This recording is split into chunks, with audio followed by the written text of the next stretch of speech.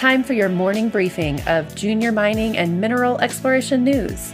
You are tuned in to Mining Stock Daily. Now, reporting from the Clear Creek Digital Studios in Denver, Colorado, here's your host, Trevor Hall. Good morning, everybody. It's Trevor Hall here. It is Tuesday, May 4th, so we get to say it. May the 4th be with you. Gold jumped $23 on Monday while silver soared over $1 as both metals rose nearly non-stop after the Sunday evening Globex computerized trading session opened. Gold tagged its 100-day moving average, closing just below it. Silver left all of its key moving averages in the dust, and it appears to have broken out technically. The gold-silver ratio plunged 2.7%. The Mining Stock Journal said that with China closed and India hamstrung with COVID issues, the only apparent driver in the move in the precious metals is a sudden rush to inflation protection assets. The Bloomberg Commodities Index has jumped 15.8% year to date. This is the biggest move in the index for the first 4 months of any year, going back to 1973. The mining stocks catapulted higher on the back of the metals with GDX 3.8% higher, only to be outdone by the Amex Gold Bugs Index, which soared 4.8%. The Mining Stock Journal said the mining stocks are still not yet out of the woods technically, but if gold and silver continue pushing higher, the mining stocks will provide breathtaking returns this quarter. We'll get to the news out of the miners and explorers here in just a quick moment, but first a mention of today's sponsor. This Mining Stock Daily Morning Briefing is brought to you by Corvus Gold. Corvus Gold is a North American gold exploration and development company focused on its near-term gold-silver mining projects in southwestern Nevada. The company holds a commanding land position within the Bullfrog Mining District. Neighboring adjacent projects controlled by Anglo Gold Ashanti, Kinross Gold, and Core Mining highlight this active district. The two 100% owned North Bullfrog and Motherlode projects have a combined nearly 4 million ounces gold of in-pit resource and continues to grow with an ongoing, successful resource expansion drill program. Corvus trades on the TSX and the NASDAQ with the symbol KOR. And here's what you need to know this morning. Just a lot of news out today, actually. Roscan Gold provided drill results from an additional 42 holes this morning, totaling 6,500 meters at its Kabaya target.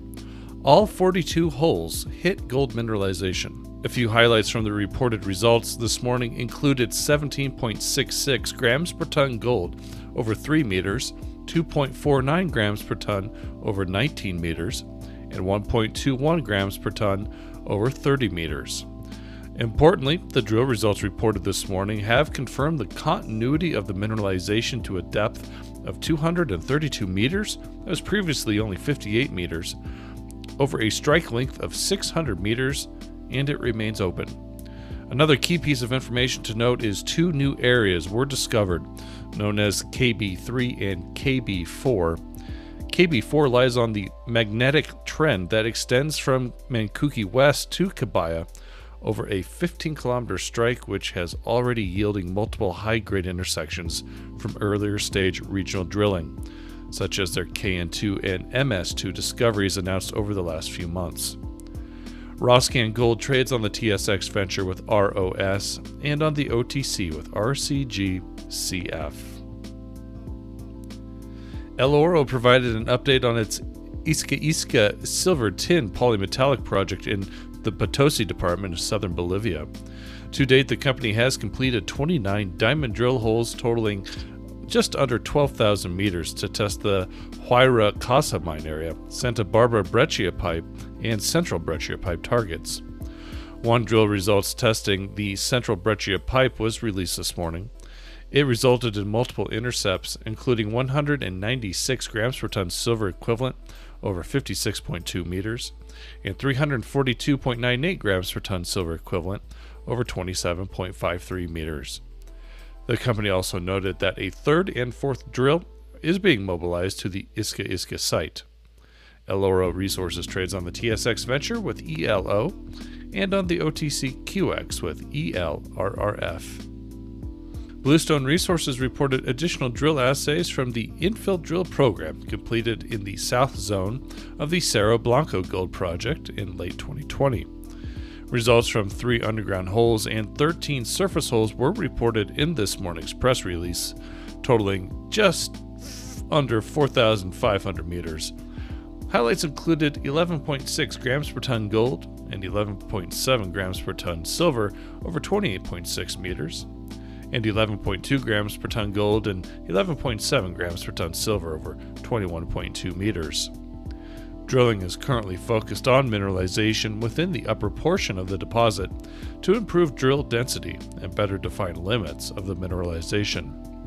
Bluestone trades on the TSX Venture with BSR and on the OTCQB with BBSRF. Newfound Gold shared assay results from an additional 4 holes drilled at the Keats Zone. These holes were drilled as part of the company's ongoing 200,000-meter diamond drill program at its Queensway project, located on the Trans-Canada Highway 15 kilometers west of Gander, Newfoundland. Highlights reported by the company this morning included 4.65 meters of 131 grams per ton gold, 17.7 meters of 124.44 grams per ton gold, and 2 meters of 41.84 grams per ton gold. Newfound trades on the TSX Venture with NFG and on the OTC with NFGFF. Talon Metals released new drill results this morning as well, these coming from outside the resource area at the Tamarack Nickel Project. Results included 30.36 meters of 1.3% nickel and 0.59% copper, including 5.1 meters of 4.99% nickel and 1.66% copper. These assay results start to confirm the extent and grade of nickel-copper mineralization in the CGO East area that was modeled by Talon from surface and borehole EM data and subsequently drilled. Talon continues to drill this large area with the goal of delineating a new resource that could be added to the current mine plan. The company plans to deliver a new resource estimate later this year. Talon trades on the TSX with TLO. B Metals published their updated mineral resource estimate for the South Mountain project in Idaho.